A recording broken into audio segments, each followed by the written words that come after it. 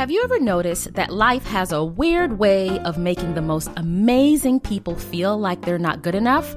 You know, not smart enough, pretty enough, skinny enough? The Drop the BS podcast is dedicated to inspiring you through those very moments. I'm your host, Dr. Kerline Neely, licensed professional counselor. In each episode, I'll take you in session to learn how to drop your backstory and live your best today story. And while I hope you love learning from the podcast, it's not meant to be a substitute for a relationship with a mental health professional.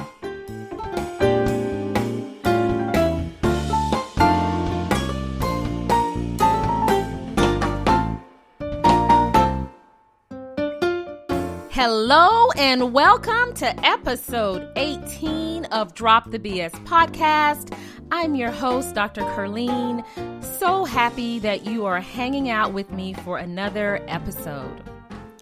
Today's show is going to be looking at when Father's Day and Mother's Day and all those days like that aren't so easy. We're going to take a look at the section of society that those days actually bring up a lot of pain and grief, and then tackle how do we move through them? What do you do when those days aren't as happy as society portrays them, or the media images and all of the holiday cards that we see portray them to be? But before we jump in, I always want you to remember that as you listen to this show, if stuff comes up for you, and a little part of me hopes stuff does come up, because I am pushing and challenging you to look at parts of your life that you may not always look at. As those things come up, always remember that in our show notes, I have a link to Psychology Today.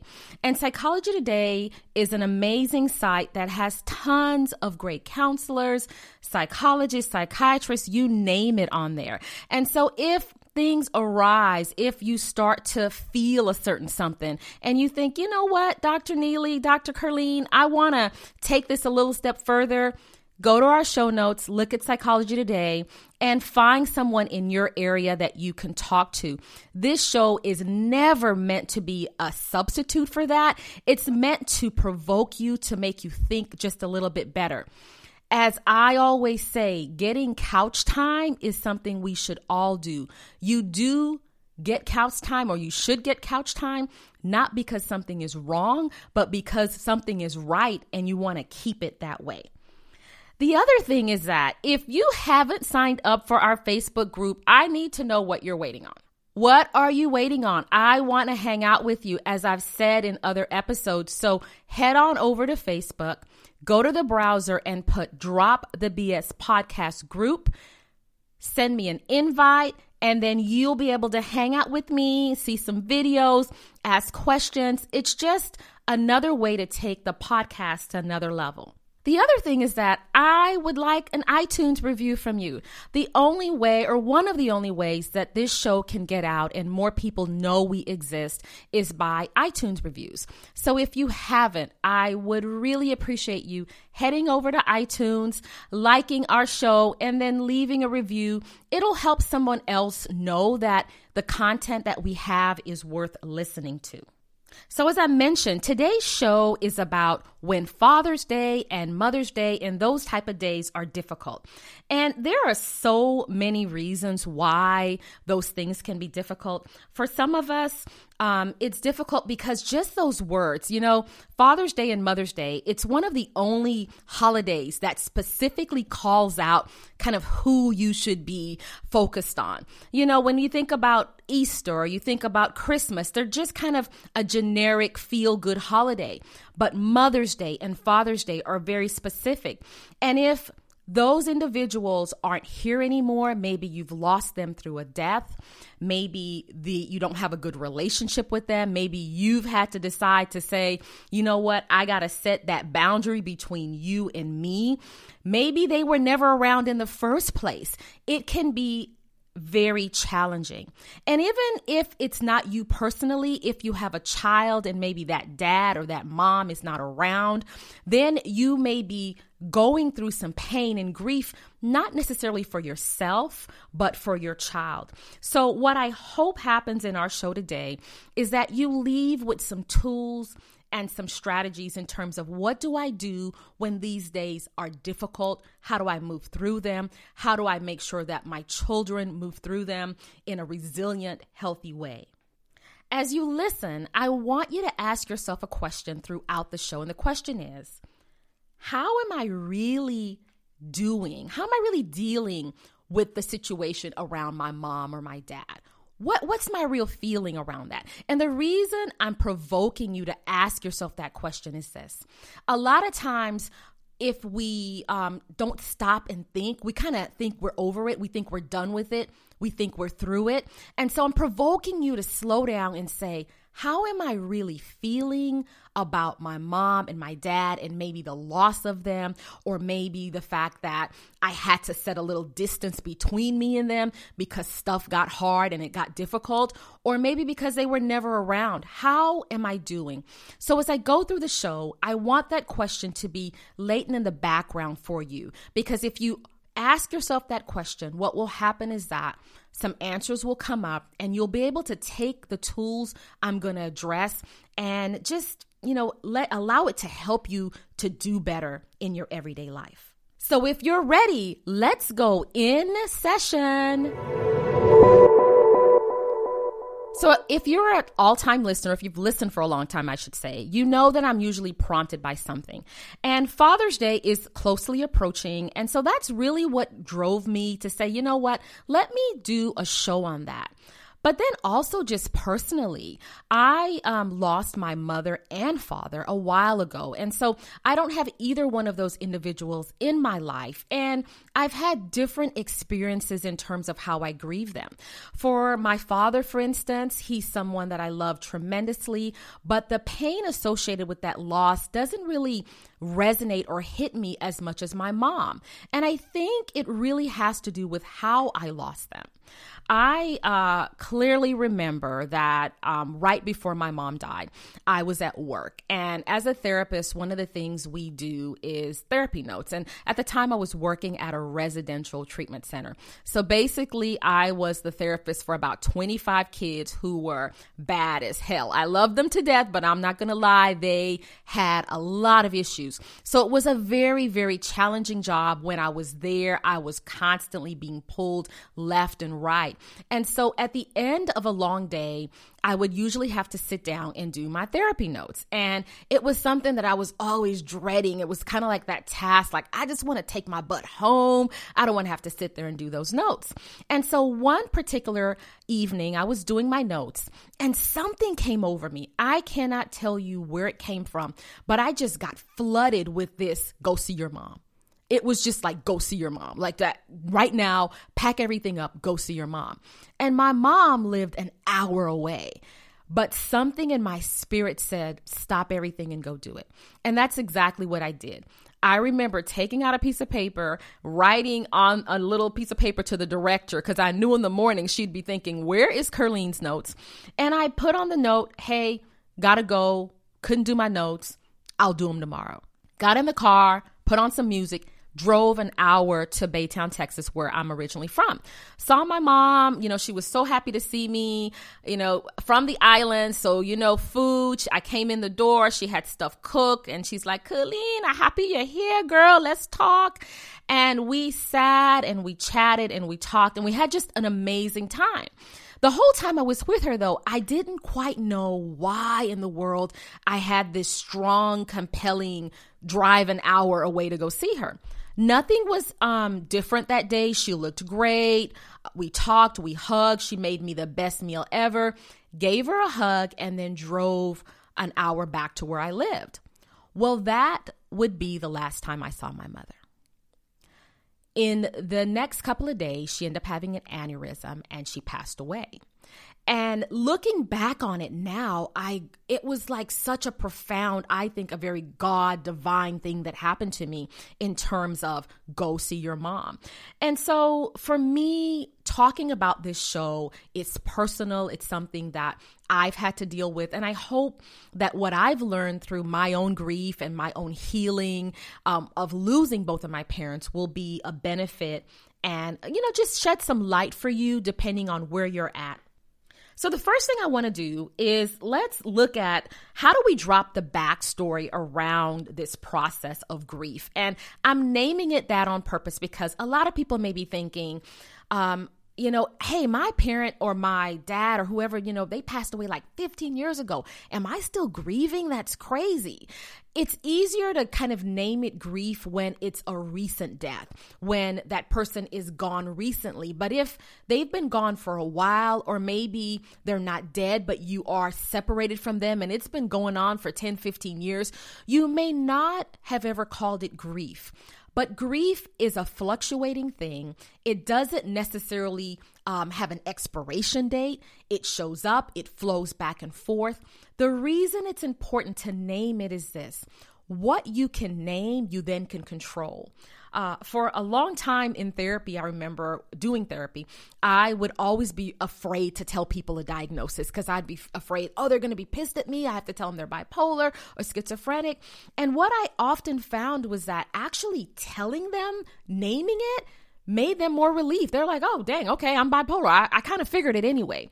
And so naming that you may be grieving, naming it is important because it then helps you be able to move through it fluidly. For a lot of people, this idea of grief may feel foreign because you may be kind of thinking of grief as, I'm laying in the bed, I can't think, I can't move, I'm immobilized, I'm not doing anything. But if you are not close to the grief, meaning that it's not a recent death or a recent loss, this grief shows up in a different way. And it may show up in you being more irritable. It may show up in you being just kind of pissed off and you don't know why. You may be angry, kind of frustrated. It may show up in what we call, repressing your feelings, doing a little bit of retail therapy or drinking a little too much. Our grief tends to show up in a way that's not what we see on TV. It's not necessarily somebody walking around with their head down. And it may show up even if you're 5, 10, 15, 20 years outside of having that loss. Because like I said before, there's no expiration date necessarily on grief. The way you move through it changes, but the fact that it can come back sticks around.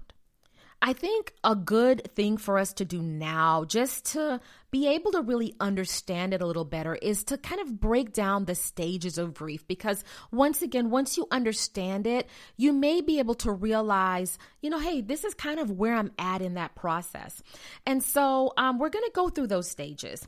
Elizabeth Kubler-Ross, she's a Swiss psychiatrist. And in 1969, she came up with these identifiable stages of grief. And so those are the ones that we're going to use. Those are the ones that most people in the mental health still today look towards.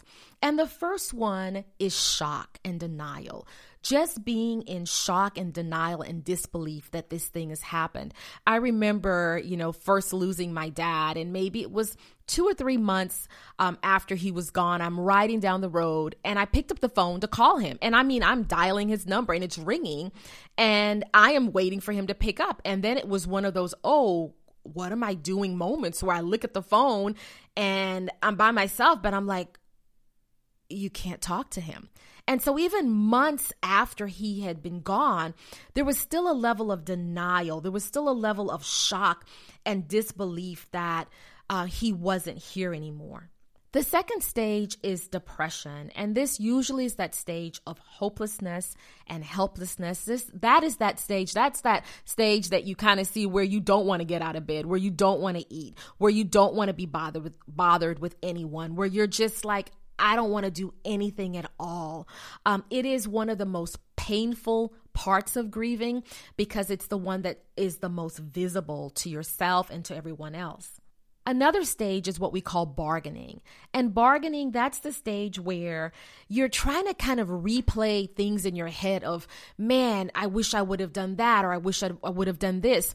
In the case of my mom, my bargaining comes in with, man, I remember her complaining about headaches. Why didn't I pick up on that? Why didn't I encourage her to go to the doctor? And so you kind of try to exchange things in your head. Bargaining can happen in so many different ways, even if you are grieving someone that is still alive, because as I said in the opening, Grief doesn't just happen in an isolated way. It's not just when someone dies. You can grieve the loss of what you never had. You can grieve the loss of what you should have. And so that bargaining could be that, you know what, maybe if I wouldn't have said those words to my dad, maybe we would still be talking right now. And so in the bargaining stage, you go through this process of just trying to figure out how you can rearrange things, how you can do them differently. And then another stage is anger. And that's when you're just ticked off. That stage usually shows up and you're just going off on folks. And you're going off on maybe the lady at the grocery store. You're going off on your kids. You're just filled with anger, but you can't put your finger on it. I've seen people go through this stage years and years after a separation from a parent. And, maybe they're triggered by they're watching, their favorite television show and all of the commercials about Father's Day and do this for your dad and do this for your parent comes on. And they're not making the connection that is a trigger to them. And all of a sudden they're just pissed. They're just angry. And then the last stage is acceptance. And acceptance stage sounds just like what it should sound like, which is you move to the point that you say, hey, yes, this has happened to me. Yes, I'm not going to have that relationship with my parent. Yes, my mom is gone or my dad is gone, but life goes on and I have to find new meaning in it. The thing that a lot of people don't tell you about these stages is that they don't necessarily go in order, that they go back and forth and around, and sometimes you'll hit two of them, sometimes you'll hit all of them, sometimes you'll come to acceptance and think, oh, finally, I'm feeling better, and then 3 to 4 years later, oh my gosh, I'm in denial again. Be patient with yourself. The way you grieve today is not going to be the way you grieve in a year, in 2 years, in 3 years. It changes, but just know that it is a process and that it will come back up. So let's look at some in-session takeaways now. The first in-session takeaway is that what you acknowledge, you have a better chance to control. And I said that before and I cannot say it again.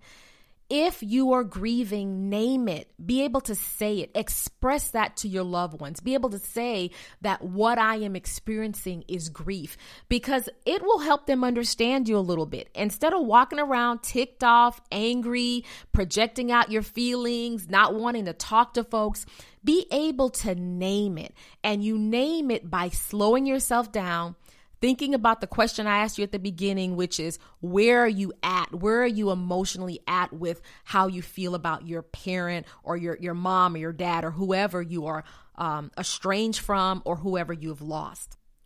The second thing is that you have to become aware of the behaviors. Am I more irritable? Am I more frustrated? Do I have more anxiety? The behavior will be your secret guide to, you know what? I notice I am just ticked off so much. I'm so anxious. Hey, maybe it's because I'm grieving. And so that acknowledgement, once again, allows you to be able to take care of yourself better. The next takeaway is stop shaming yourself for it. If you have shamed yourself, and what I mean is that a lot of people will feel like, I should be done with this by now. I haven't talked to my mom in years. Why does this still bother me? Or, man, my parent, they died 10 years ago. Grief has no expiration date. Stop beating yourself up for it. Acknowledge that it is a process, that it may take a very long time to move through it. What you're looking for is that the way you are grieving changes, that it's not as intense, that it's not as severe as it was. And that's your key to the fact that, okay, you know what? I'm moving through it. I'm getting a little bit better. The next takeaway is this. If you are grieving someone who is still around, they're still alive, it is so hard because of the fact that for some people, it's like, well, gosh, if they were dead, if they were gone, I can almost understand me grieving them. But me having so much pain and grieving someone that's still alive, why am I doing that? Actually, when the person is still living and you have had to make a decision not to be around them, that's even more difficult.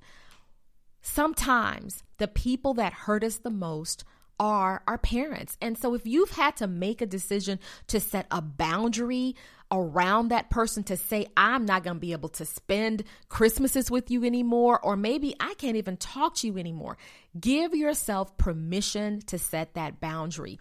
Stop being worried about what society thinks, who's going to say what. You have to do what feels right and what feels good for you.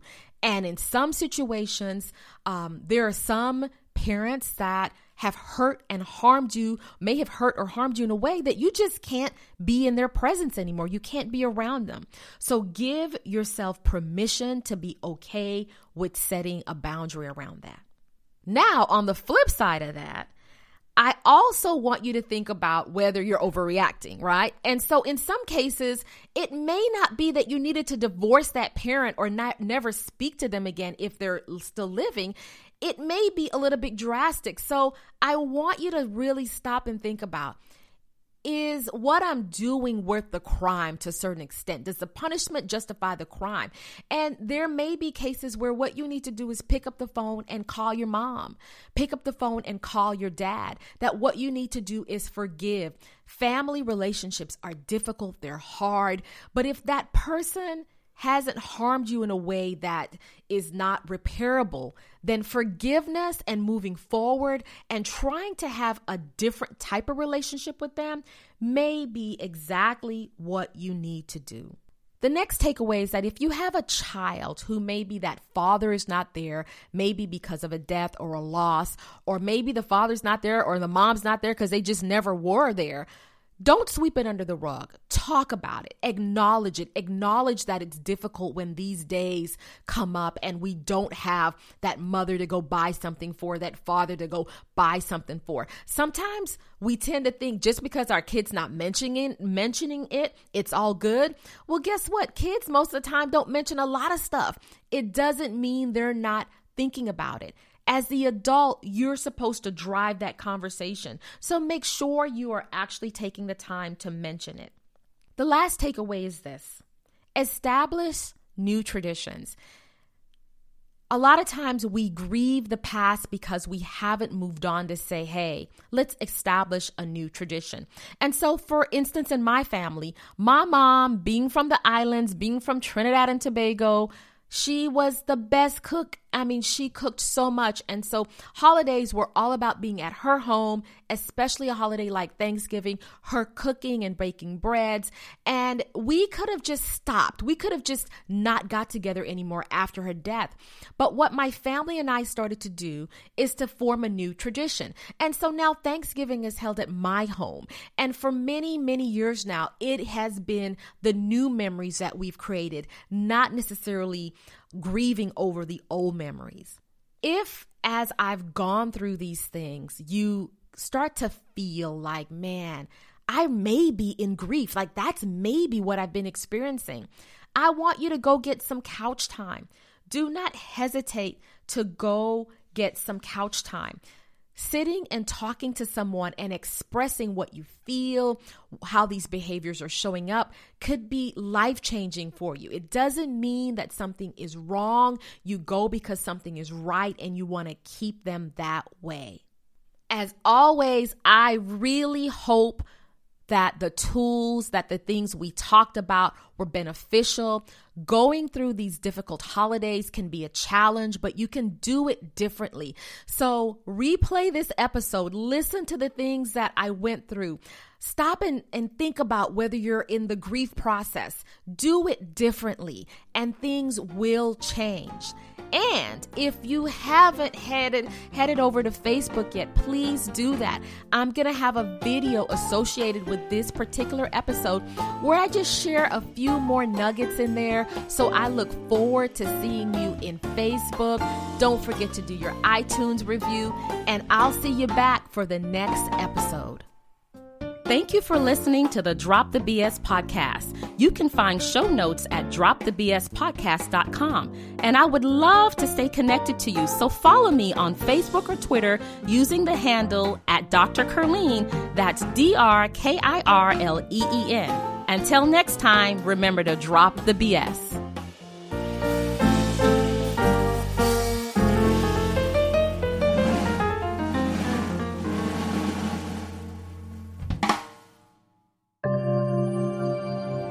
This is Game Day Media.